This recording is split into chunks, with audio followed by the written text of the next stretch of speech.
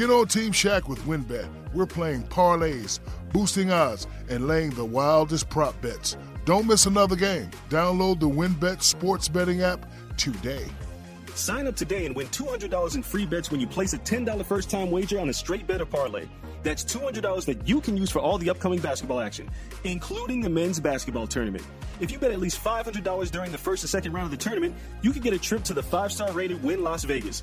Offer subject to change. Terms and conditions at wynnbet.com. Must be 21 or older and present in a state where playthrough WynnBet is available. If you or someone you know has a gambling problem, call 1-800-522-4700.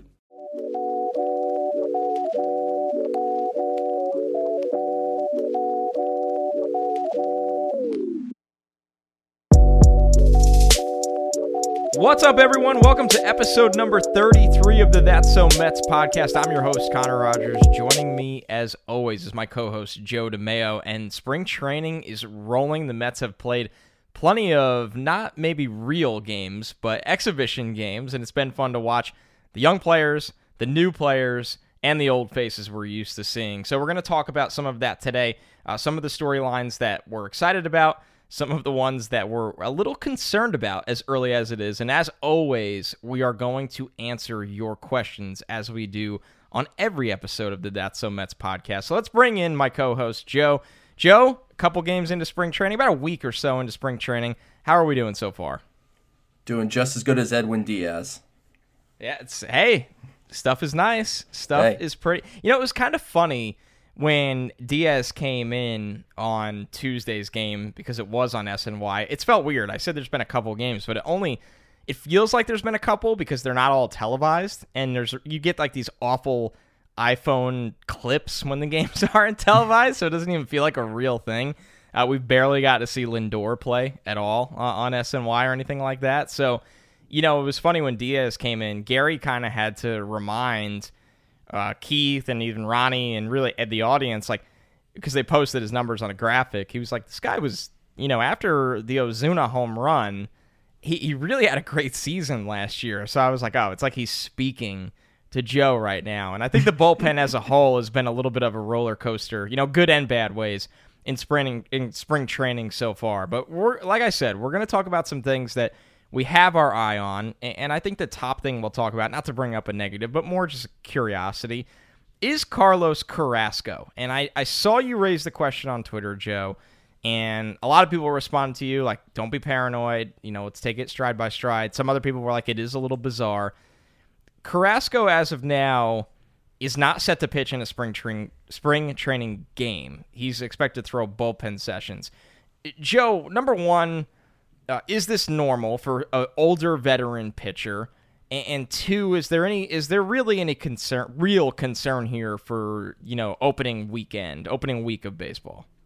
This is not common. I can't think of a time, and, you know, I'm sure there's going to be someone that's going to tweet me and say, Joe, you idiot, don't you remember 2016 or whatever? But I can't think of someone that was, by all accounts, healthy that just didn't pitch in spring training games, and they built him up through live BP. Which, is my concern level high? Not yet, because they're still saying it has no impact on his readiness for opening day, all that. But I asked the question, why isn't he throwing in games? Why is he only throwing live BPs? Doesn't mean he's injured. You know, I'm not certainly trying to sound that alarm yet, but I'm a little worried. I mean, he was late to camp, but so was Taijuan Walker, and he got into a game today. So why isn't Carlos Carrasco pitching in spring training games? Again, the results don't matter. It's not like, you know, we care how he performs in the spring training games. It's just odd to me that it's like almost like they're hiding him on the backfields, and I'm not quite sure why. So I'm just bringing up the question. I think it's weird. I don't know that he's, you know, not 100% healthy or something's not right, or there's concern for the opening series. By all accounts, they're saying that's not a concern, but I guess call me paranoid if you wish, but it's just weird to me. So I'm asking the question. I mean, should we be worried about Carrasco? And I think the answer is maybe. And by the responses that I've gotten to my tweet, it's obviously a mix of, you know, you're just being a paranoid Mets fan, which, welcome to the world. That's the way it is. and then people saying, maybe it is weird. So I'm not sure how to take this, to be honest. It is a little different. I'm not there yet in terms of worry, just because, I believe he was late because of additional medical screening, which is, pretty understandable for a guy that's battled what he has. Obviously, I remember them saying that, of course, getting the vaccine was of importance to him before arriving, which is great that he was able to get it, but it will take some time to kick in. I'm not going to pretend to be a medical expert, but just kind of relaying logic here, where, he just might be on a different timeline. And he's a guy that is, 33 and has had a ton of success in the big leagues for a decade, where maybe the ramp-up just isn't the same as some of the other guys at this point. He knows his body, he knows his arm, he knows what he needs. And maybe that, and even Rojas has said it won't make a difference for his readiness for, obviously the opening series. This is someone that is, we can build him up this way. So I understand, Joe. There's always a reason to be skeptical with the Mets and medical issues. We'll just kind of have to keep an eye on this one, and I think we're all obviously very excited to watch Cookie Carrasco pitch in a Mets uniform. So there's part of that as well. So, we do want to balance this with, like I said, things we're curious about, things we're concerned about, and things we're really excited about. I'll kick things off here, Joe, and I didn't even put this in our rundown, but something that I personally have been excited about. And it's just spring training, but it was not like this in last spring training before things shut down. I have noticed a different Pete Alonso so far in spring training. A guy that just looks way more comfortable at the plate. And maybe things will be different when big league games start. And I'm not saying Pete was bad last year. I just think he never really got things going until that final week of the season where he hit, I think, 5 home runs. And that's who Pete is. Pete's always, even when Pete's struggling, Pete's still going to hit a ton of home runs. It's just the kind of power he has. But with Pete so far, it looks like he's just seeing the ball better. He's understanding finally that guys are going to stay away from him. I'm sure, I remember reading a stat that Pete sees as, just horrible pitches in general. Out of all the, top hitters in the game, he just doesn't get a lot of good pitches. Guys are going to stay away from him. Take your walks, right? There's nothing wrong with taking your walks. And just to see even the grand slam, that opposite field power that Pete has, I think that he will never admit it, but he is somebody more noticeably than other guys gets in his own head a little bit. I think he absolutely is somebody that feeds off of crowd energy, and that was lacking last year. I'm not going to, go nuts yet with the optimism, but I am very excited to see Pete Alonso this year and think if he's a guy that can lay off some of the bad stuff and take his walks, he is in for a monster year at the plate. Yeah, Pete looks locked in, and, obviously he has a tendency to chase some pitches, and to your point, he needs to let those ones go. Don't feel like I don't need Pete Alonso to hit 55 home runs. I don't need him to feel like he has to hit 55 home runs and be super aggressive. Just take your at-bats, and he's so strong, he's going to hit 35 home runs without even trying to hit home runs. That's just the natural power and strength that he has. So, yeah, no, Alonso looks really sharp out the gate. To me, a highlight is the catching position. I am really liking what I'm seeing from both James McCann and Tomas Nido. They have 2 catchers now that can really throw. I mean, they're both gunned out a couple, guys trying to steal. Both look really good framing behind the plate. McCann looks like a natural catching the ball. So I think a lot of the other defensive issues on this team are really shining through early on in spring. But the catcher position, all in all, I think it looks really strong with both McCann and Nido behind the plate. So defensively, that's a spot that maybe I'm a little more optimistic about. Again, it's early in spring training and a lot can happen, but through the initial run here of games, I come away thinking the Mets are vastly improved defensively at catcher. Yeah, I agree with you. It's rare for the Mets to be a team that no matter who is out there, they can control runners on the bases, right? And are really invested in catching a game. that are calling a game, working with the pitchers. And if you listen to the interviews of all the pitchers, and they've done a good job of getting them mic'd up various times with Gelbs, obviously the ESPN broadcast, whatever that was. I mean, good Lord. Oh, God. And that reminder, that's opening day. Yep. Ugh. Oh, yeah. It's opening day. It is. We'll gloss over that. But, I mean, all the pitchers have referenced that, McCann is just in their ear nonstop. He's trying to get to know all these guys. He's a new face. And for Nido, Nido is someone that I think that he's starting to make some real strides offensively, but defensively, that's always been what he can throw, and he's agile back there behind the plate, and he looks like an athletic catcher behind the plate. So I'm with you. It's a big positive that the Mets have kind of been this team for a long time, that the majority of their, catching, their starting catcher games, Wilson Ramos obviously being a guy, but for a long time now have been by offensive first players, and you have a backup like Nido that was a defensive guy, but now you have McCann who can give you some offensive punch, but looks like he belongs behind the plate. I think that's a really, really exciting sign, and something that this team and probably this staff has been very frustrated with think of the pitchers on this staff. A lot of them don't know what it's like to really have that. And we have even heard tricklings of Noah Syndergaard's frustrations of being caught by Wilson Ramos before. Yeah, no, there was pitchers that really didn't want to throw to Ramos. They wanted Nido to play, and Nido's bat, obviously is starting to come around. He had a really nice 2020, and he's off to a nice start in spring training. So hopefully he's, taken a step forward offensively, where he's not going to be kind of your vintage backup catcher that's good defensively but won't hit a lick. So hopefully you can find a little balance there with Nido. But I think McCann, his investment is really going to pay off, where, like you said, he's in the ears of the pitchers. He wants to learn everything. He wants to work with them. I think he was mic'd up for Taijuan Walker's first bullpen session, or Jeremy Hefner was, and he was staying next to him. But McCann was like, dude, I have no ego here. Tell me what you want to throw, how you want me to set up, where you want me to be, and I'll do it. He goes, there's no ego here. I just want you to be the best pitcher that you can be. And that's all you can ask for behind the plate, is a guy that's willing to work with the pitchers and not just kind of be their own guy. Like, you should have the flexibility to know how DeGrom wants you to throw, how Cookie wants you to throw, Walker, Stroman, you name it, like Peterson, all these guys.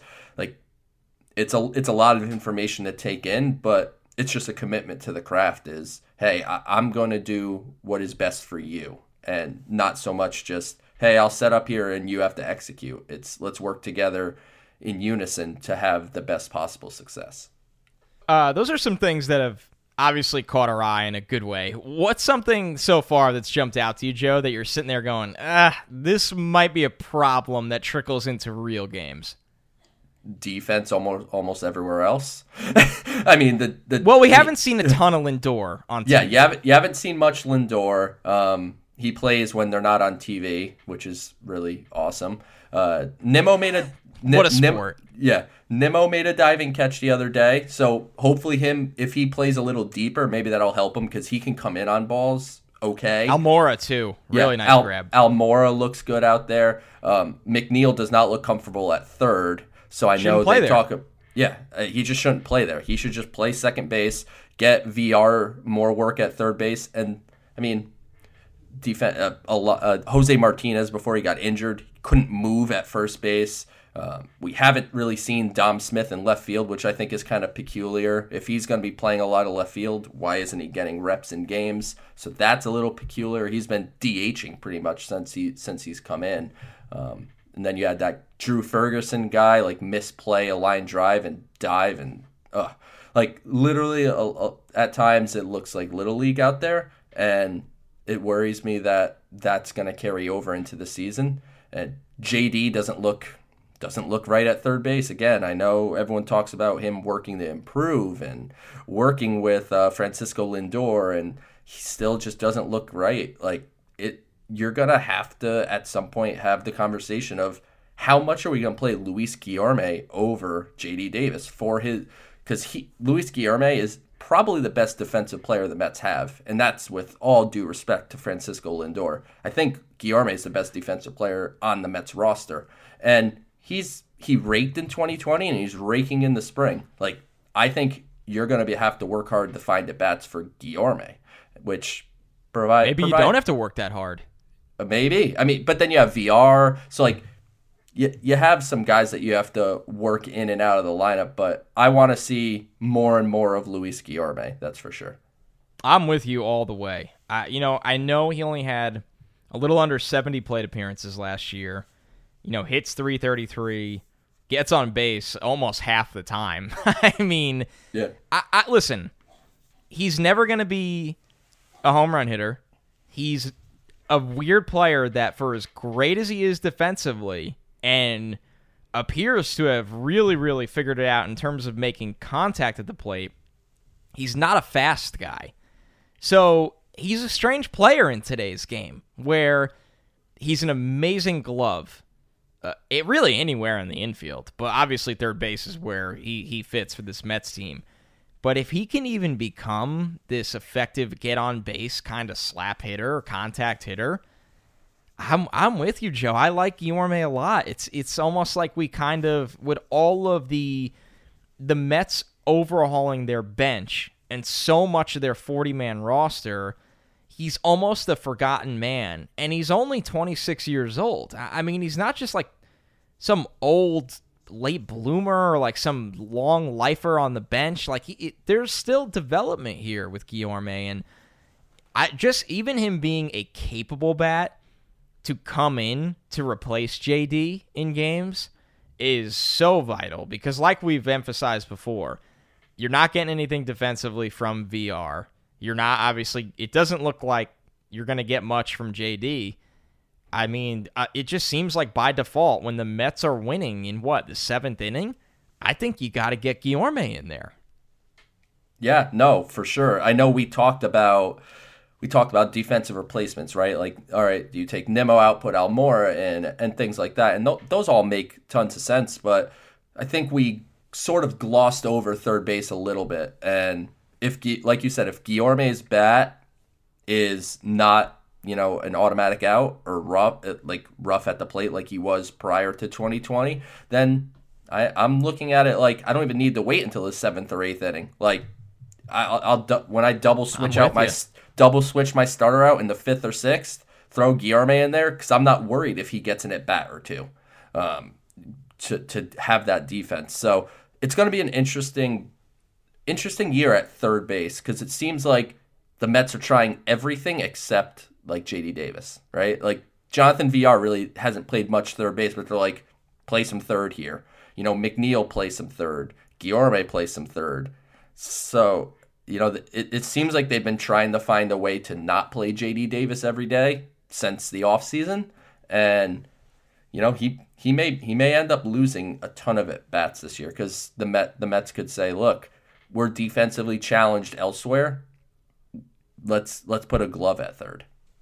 Yeah, it would not shock me if they just get really, really funky with third base, and you're seeing almost a trifecta of a platoon, right? Where and unless JD comes out real hot with the bat, I love JD Davis. I love the energy he brings. I like the pop he brings. And on most teams, you find a way to get him in the lineup. The Mets are not most teams offensively. They're not. They got pop across the lineup where you don't really need to force him in there every day. You would rather have the glove. You'd rather have a little more contact and less strikeouts, because just quite frankly, Joe and I had a long conversation about this, either the last pod or the one before it. You're getting your home runs from Pete, from Conforto, from Lindor, you know what I mean? And even McNeil and Nimmo have some pop in those bats for guys that hit 1 and 2. I mean, there's some pop at the top of the lineup. McCann has some pop. I don't know. It's tough. It's a really tough situation where, I really defer to Rojas of being able to handle that, because it's not an easy thing to handle. And I think that at some point you're going to look at it and go, well, we know we're getting enough run production in this lineup, but the defense at some point is going to cost you a game here, cost you a game there. And it's just, at that hot corner, it'll be very, very interesting. It almost feels like the inevitable, unless they just get a ridiculous surprise full-time from one of those three, that the Mets will be making a lot of calls at the trade deadline for third baseman. Totally agree.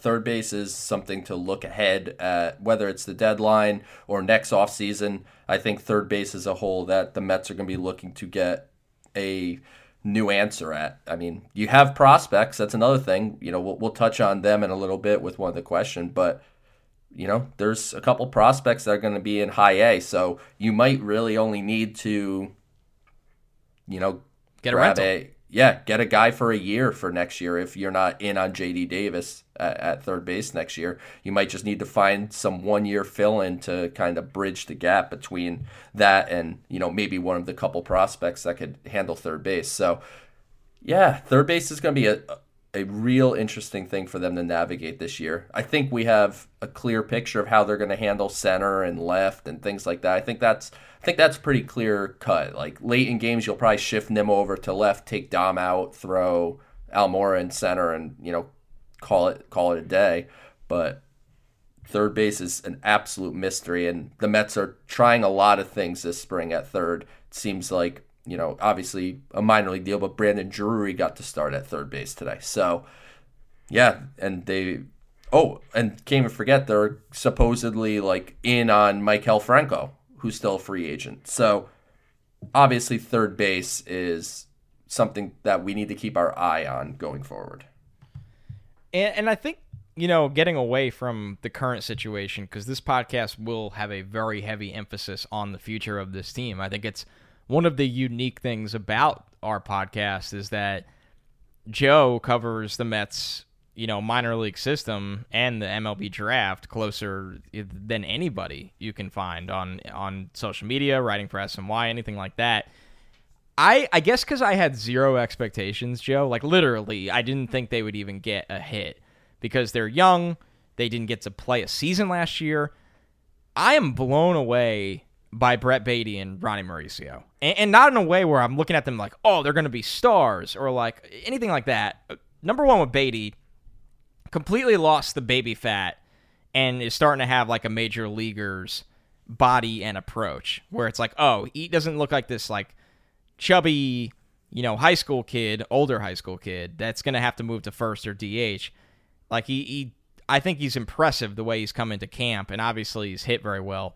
Mauricio, another guy that I just thought would be so raw and really struggle with any kind of approach at the plate. And he looks phenomenal. He's not trying to hit a home run every time. He's taking the ball the other way, clutch hitting. And I know these guys are very far away. I know they are going to need a full season, whether it's down in A-ball, AA, and you're going to be covering that. It's something we will touch on this show. Even during the regular season, we will touch on what's going on in the minors.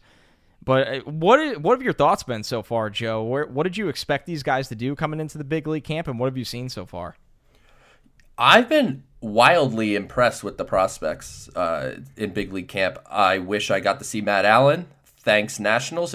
Even though he gave up a couple runs, it still would have been really cool to watch him pitch. But apparently he's throwing fireballs. Yeah, he's 19 years old, and he's throwing, 95, 96? Yeah, he was hitting 97. So, Matt Allen has super great stuff, of course. So hopefully we'll get to see him as the spring goes forward. But to your point about Baty and Mauricio, those two especially stick out. Mauricio looks like a different person. I don't know how much you were paying attention, last spring to the minor leaguers in camp and Mauricio, and he kind of he got borrowed from the minor league side a lot, so he wasn't a true invite per se to spring training, but he has to have put on 20 pounds at least.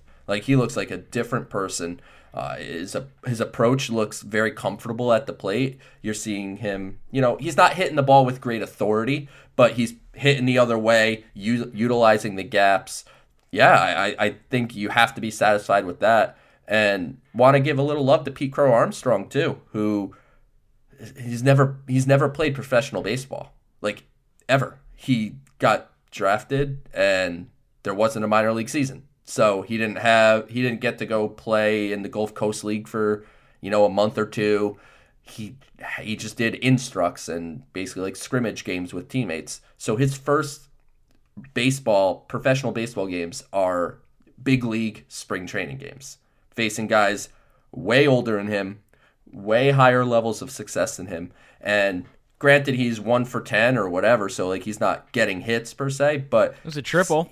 Yeah, he had a triple. And today, he hit a ball. When he hit that ball today, I thought it was halfway to 3/4 of the way up the berm. It was a shot. The wind pulled it back, and it ended up being a warning track flyout. So I'm impressed that his ability to hit the ball with authority, and I know that's something that was a question coming into this spring with Crow Armstrong was, how much power is this guy going to hit for? And not even necessarily like home runs per se, but like, is he a slap hitting leadoff guy? He looks like a guy that shows the ability to turn on a ball, hit it with a little more authority. So I think we may have underrated what Pete Crow Armstrong has in his bat. And Mark Vientos, of course, is another one that he had a couple doubles yesterday, I believe, on Monday. And that wasn't televised, of course, but he had a couple doubles, and he's doing his thing, playing third and first, and showing that his ability to consistently barrel the baseball up and hit it with some authority. So yeah, the prospects, all in all, I don't know how you could complain. You're seeing, the four of the best prospects, and they're getting into the game almost every day, whether that's starting or late in game coming in. So you're seeing these guys, and I'm glad they're getting the reps because they obviously missed a lot last year. The last thing from me on the youngsters would be that, it's something you alluded to with, a guy like Pete Crow Armstrong not even having a season last year after being drafted and just taking part in instructs. I think it really speaks to the preparation and the type of players the Mets are drafting, right? Just guys that clearly, you look at Mauricio, I mean, he's growing at a rapid rate. He's like 19. He's already 6'3", looks way too big to be at shortstop, but he's moving well. He looks like he's really, really zoned in at the plate. You see Pete Crow Armstrong fly around the bases. It almost looked like he could have scored on that triple. He could have been waved home. So, I mean, I think it's just impressive, and I think it's a really good sign for their future, obviously, and I think it's something that, we're obviously really, really excited about because the Mets have a really great clubhouse, and obviously a lot of guys that are just incredibly hardworking and all gel together, and it seems like they're bringing in more young guys exactly like those guys. And before we get to your questions, Joe, I know you wanted to highlight a couple guys that are either competing for bullpen spots or are really looking to solidify their roles in the bullpen. What have you seen so far, and who has it been? I was excited by what Miguel Castro showed today. I mean, Miguel Castro's a guy that the Mets obviously traded for at the deadline last year. Wicked stuff. Yeah, wicked stuff. I mean, he's a fastball. He's going to touch 100 miles an hour on the fastball. He has one of the best sliders in baseball. I think he was top 5 in whiff percentage amongst all pitchers last year on his slider. So he has a true swing and miss secondary pitch. What it comes down to for Castro is what he has to do is locate, because he completely loses the strike zone from time to time, or he throws 98 miles an hour down the middle. And don't care if you throw 98. If you throw it down the middle, it's going to get crushed. So I was very excited to see how Castro threw today. He located both his pitches really well. And if you could get some consistency out of him as far as command and control, then you're looking at a guy that could be a serious factor in the bullpen this year. And then, of course, Drew Smith is another one who I think, with the injury, obviously, to Seth Lugo and a couple other things going on there in the bullpen, he's looking like a guy with a real opportunity to make this team through a scoreless inning today, up to 96. Second year off of Tommy John, which is a big thing. Last year, he coming back from Tommy John, often it's an adjustment to get back to where you really want to be. And, of course, he was shuffling between the alternate site and the big league team. And that's a little tougher than, alternating between AAA and the big league team, because you're going the alternate site and you're basically scrimmaging. You're not playing games. So he had a tough go of it last year, but I'm optimistic as he could be a guy that can make this big league pen and not only make it, maybe be, a solid middle reliever contributor here. And unfortunately, Sam McWilliams did not throw strikes today. He managed. He managed his way out of it. I'll give him a little love for that. He loaded the bases with 3 consecutive walks, which is bad, but managed to not give up any runs and get out of it. So a little love there, but no, McWilliams is. I'm a McWilliams guy, but I think he's ticketed to be depth in Syracuse to start off the year. But with the bullpen, you're looking at a couple guys with Castro and Smith that I think are maybe not being talked about as much in the whole bullpen picture because the focus is on, Diaz, how's he going to be? Trevor May, how's he going to do, kind of taking that Lugo role in a sense, like the number 2 reliever out of the pen. And then, of course, there's a big focus on how washed is Dellin Betances. How about Familia, who his stuff looked great. His stuff looked great today, too. So, Familia has the velocity. He has the stuff. He just doesn't know where the hell the ball's going. So, if he could throw strikes, Familia could be effective. So, I think there's a couple things, I think, in the bullpen that are intriguing. So, I wanted to highlight Castro and Drew Smith, and, maybe even Tommy Hunter was okay, too. I mean, Familia wasn't a total nightmare last year. When you talk about, he wasn't by any means great, and I think what scares you with Familia is the K9 is just so down. I mean, you're talking about somebody that in his real heydays with the Mets, and there was a time where Familia was just lights out, he's striking out almost 10 guys per 9 innings, and last year it's below 8. So I don't know what to think of it, Joe, to buy back. The good thing for the Mets is you don't really need to just throw it all on a buying back into a Familia return to glory, right? Lugo will be back early, and Trevor May was signed here for a reason. We're excited about Edwin Diaz.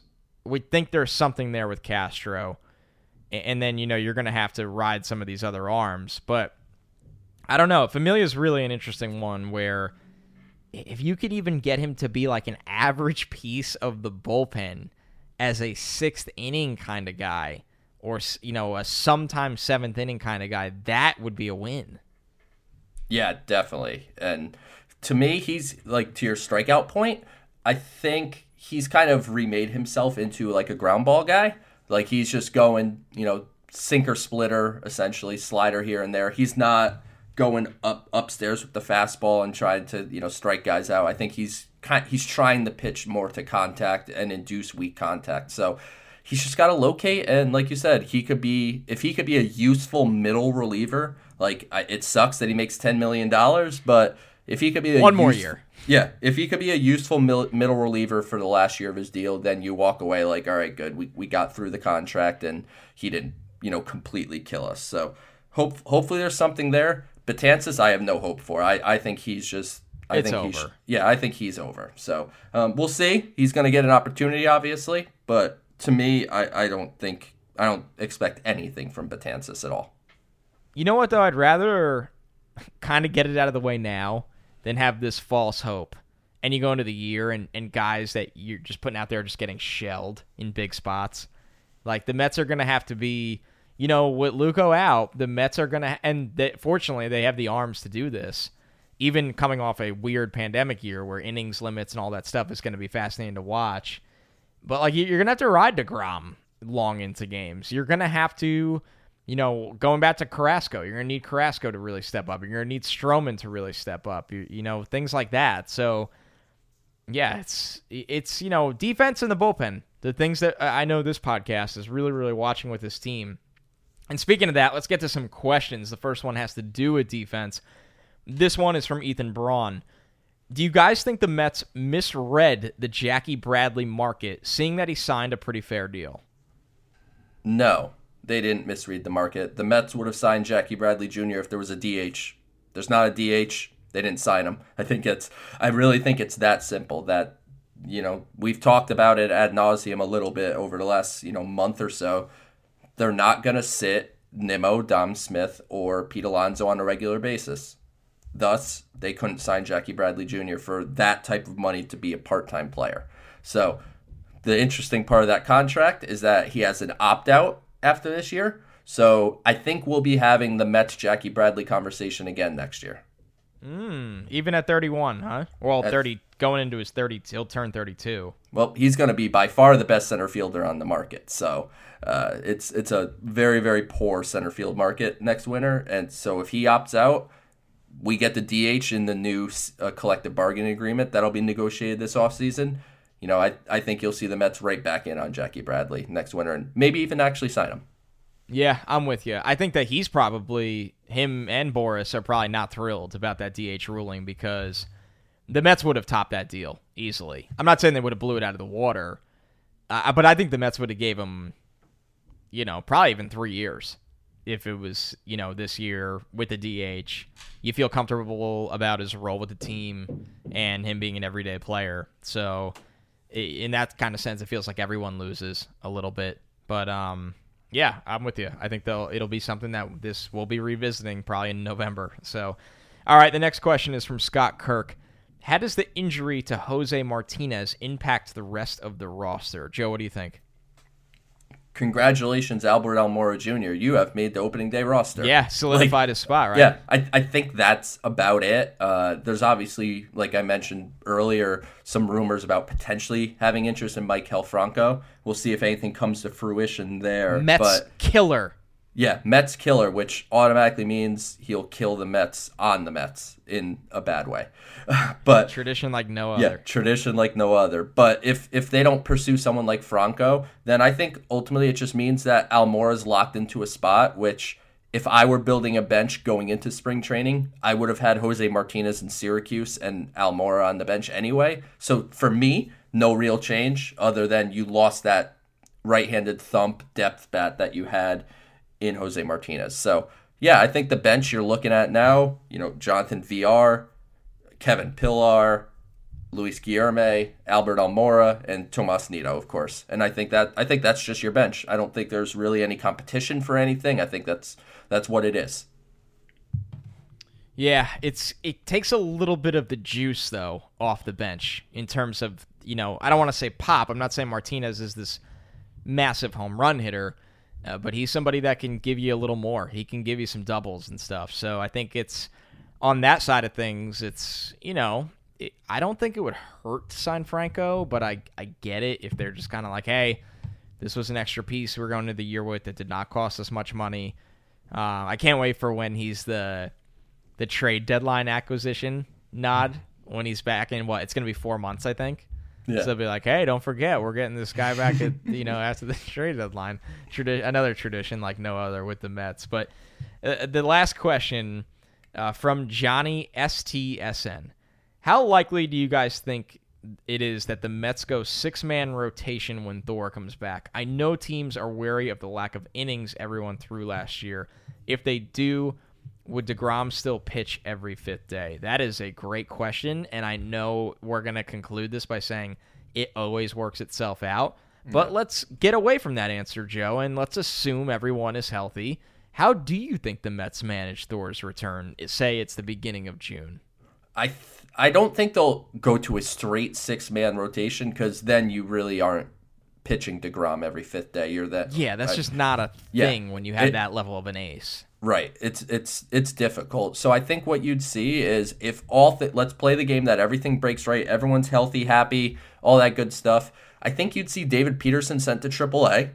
I think you'd see Noah Syndergaard in the rotation. And then I think they'd prioritize having someone like Joey Lucchesi in the bullpen as a swing guy. So that way, if you need to, cut Noah's innings one start or cut Stroman's innings one start, whoever, you'll have Lucchesi as kind of like a piggyback, which is something that, you'll hear that term more when we start talking minor league baseball.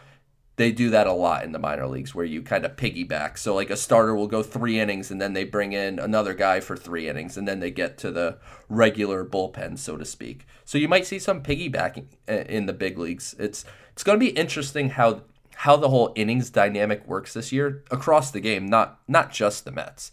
It's going to be interesting how they work it out because you had guys that opted out like Stroman, so he's coming off 0 innings. Carrasco, obviously, coming off the short. Everyone's on shortened seasons. Syndergaard had Tommy John, missed the year. So you're going to have to finagle the innings some way. I don't know if a straight 6-man rotation is the answer, but I think maybe at times there will be times maybe where you go, all right, we're gonna skip Noah this time through, or we're gonna skip Stroman this time through, and Joey Lucchesi gets a start, or Jordan Yamamoto gets a start, and you just you work it out. And I think what it comes down to is just being flexible, and pitchers also being honest with the coaching staff to say, I could use being skipped once. Like, it's okay to say that, in my eyes, at least. I know some people look at them as wimps or cowards or something, but, if they say, look, I could use getting skipped one time through, then all right, no problem. You give them a break for a day, for a couple days, and you pitch. That's why you built this depth, to have guys like Lucchesi and Yamamoto in the case of not only injury, but in the case of necessity for skipping guys and things like that because of innings limits. And everyone's such a case-by-case basis, right? When you look at, somebody like DeGrom, he's just going to be like, hey, give me the ball every, fifth day, and I'm going to be, I'm going to want to throw. That's how DeGrom is built. I would imagine even Syndergaard, when he's back, just wants to pitch. I don't really see Syndergaard as this guy. And the Mets will be careful with him, because I do think the Mets want Syndergaard here long term. Yeah. And then with Stroman, where it's another guy where it's up in the air a little more, I think, you let Stroman is somebody that really, really knows his body, and he'll be the first one to tell you that, the way he trains, a very intense guy. It's another guy where you're going to trust him, right? But some of your younger guys, like Peterson, for example, you might have more of a tailored plan of how you want to approach his really first full big league season. So I think everybody's a little different, and I think the Mets, fortunately, I hope they have the right people there to handle that. I think those kinds of hires are going really in the right direction. And that kind of reminded me, Joe, is Trevor Bauer really going to get his wish about pitching, like, what was it, every fourth day?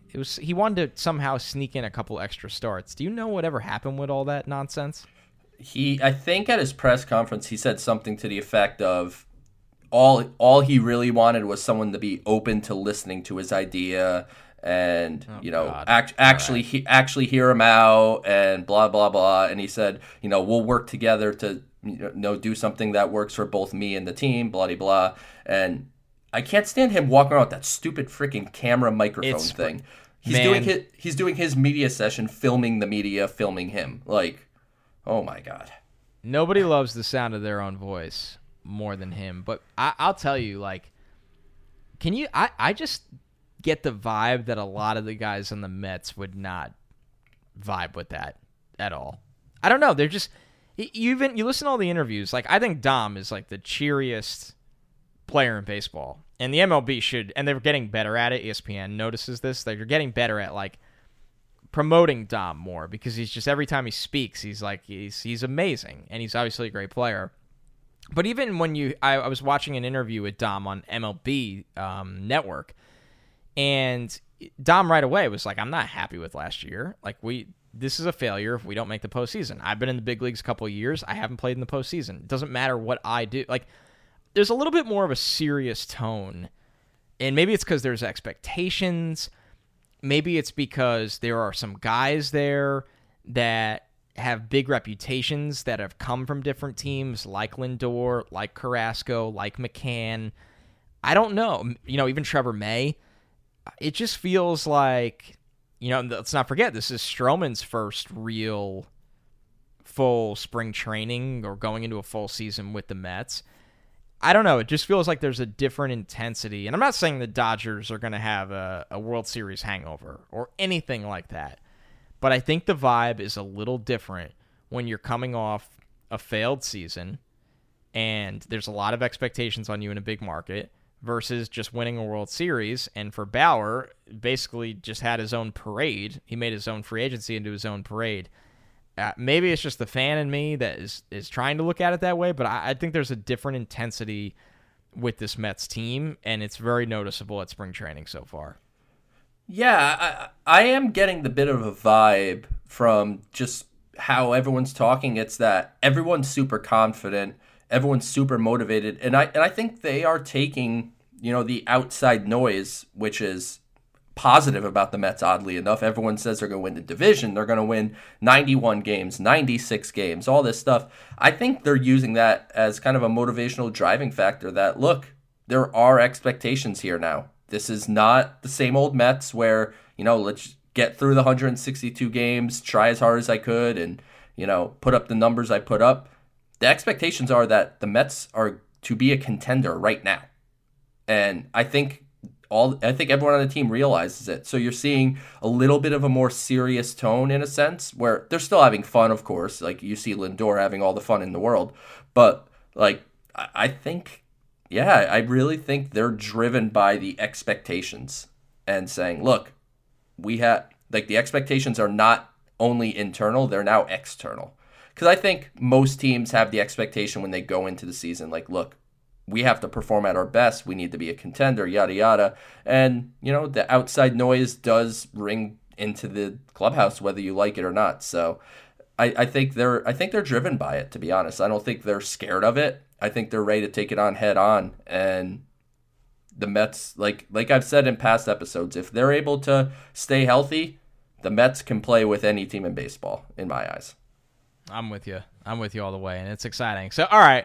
We've made the audience wait long enough, and Joe, I know you have absolutely personally dealt with a lot of the build-up or the excitement, but also the responsibility to get this guest on the pod. So I want you to finally announce who next week's guest is going to be on the That's So Mets podcast.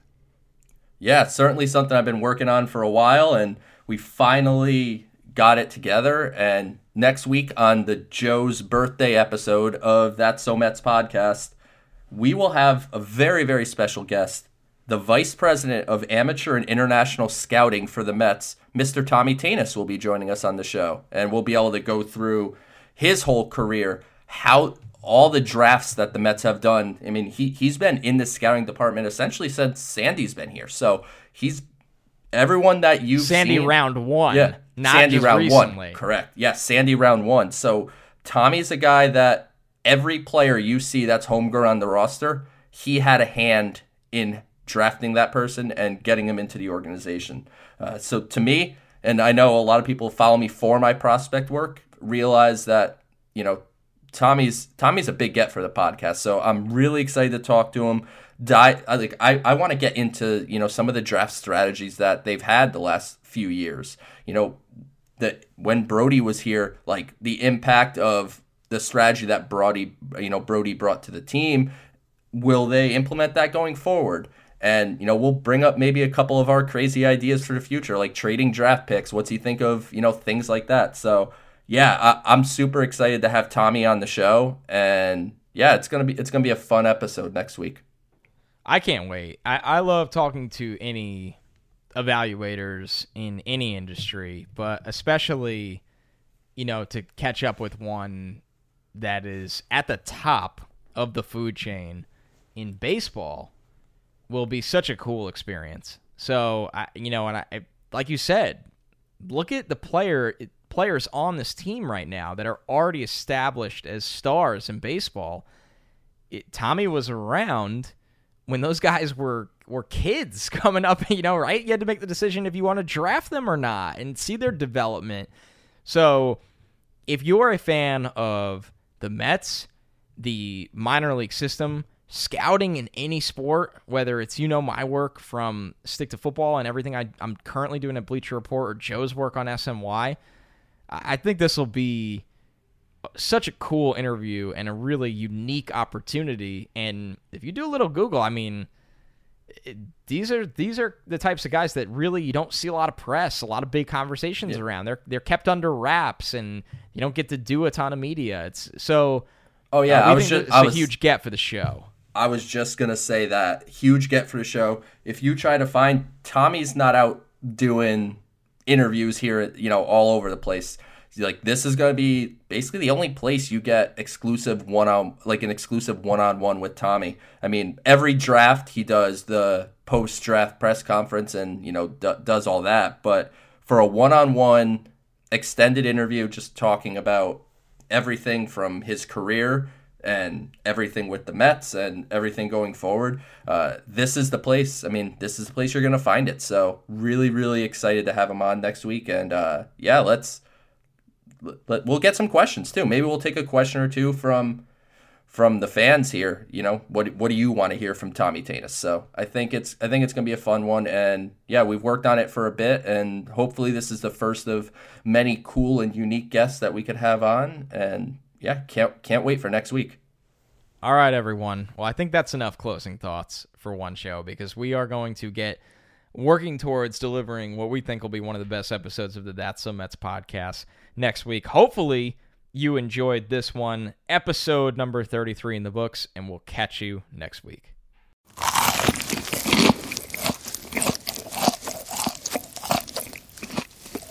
Now you can get McDonald's crispy chicken sandwich, McDonald's spicy crispy chicken sandwich, and or fillet of fish. Any two for just $6. Sounds really good, doesn't it? Ba-da-ba-ba-ba. Prices and participation may vary. A single item at regular price cannot be combined with any other offer.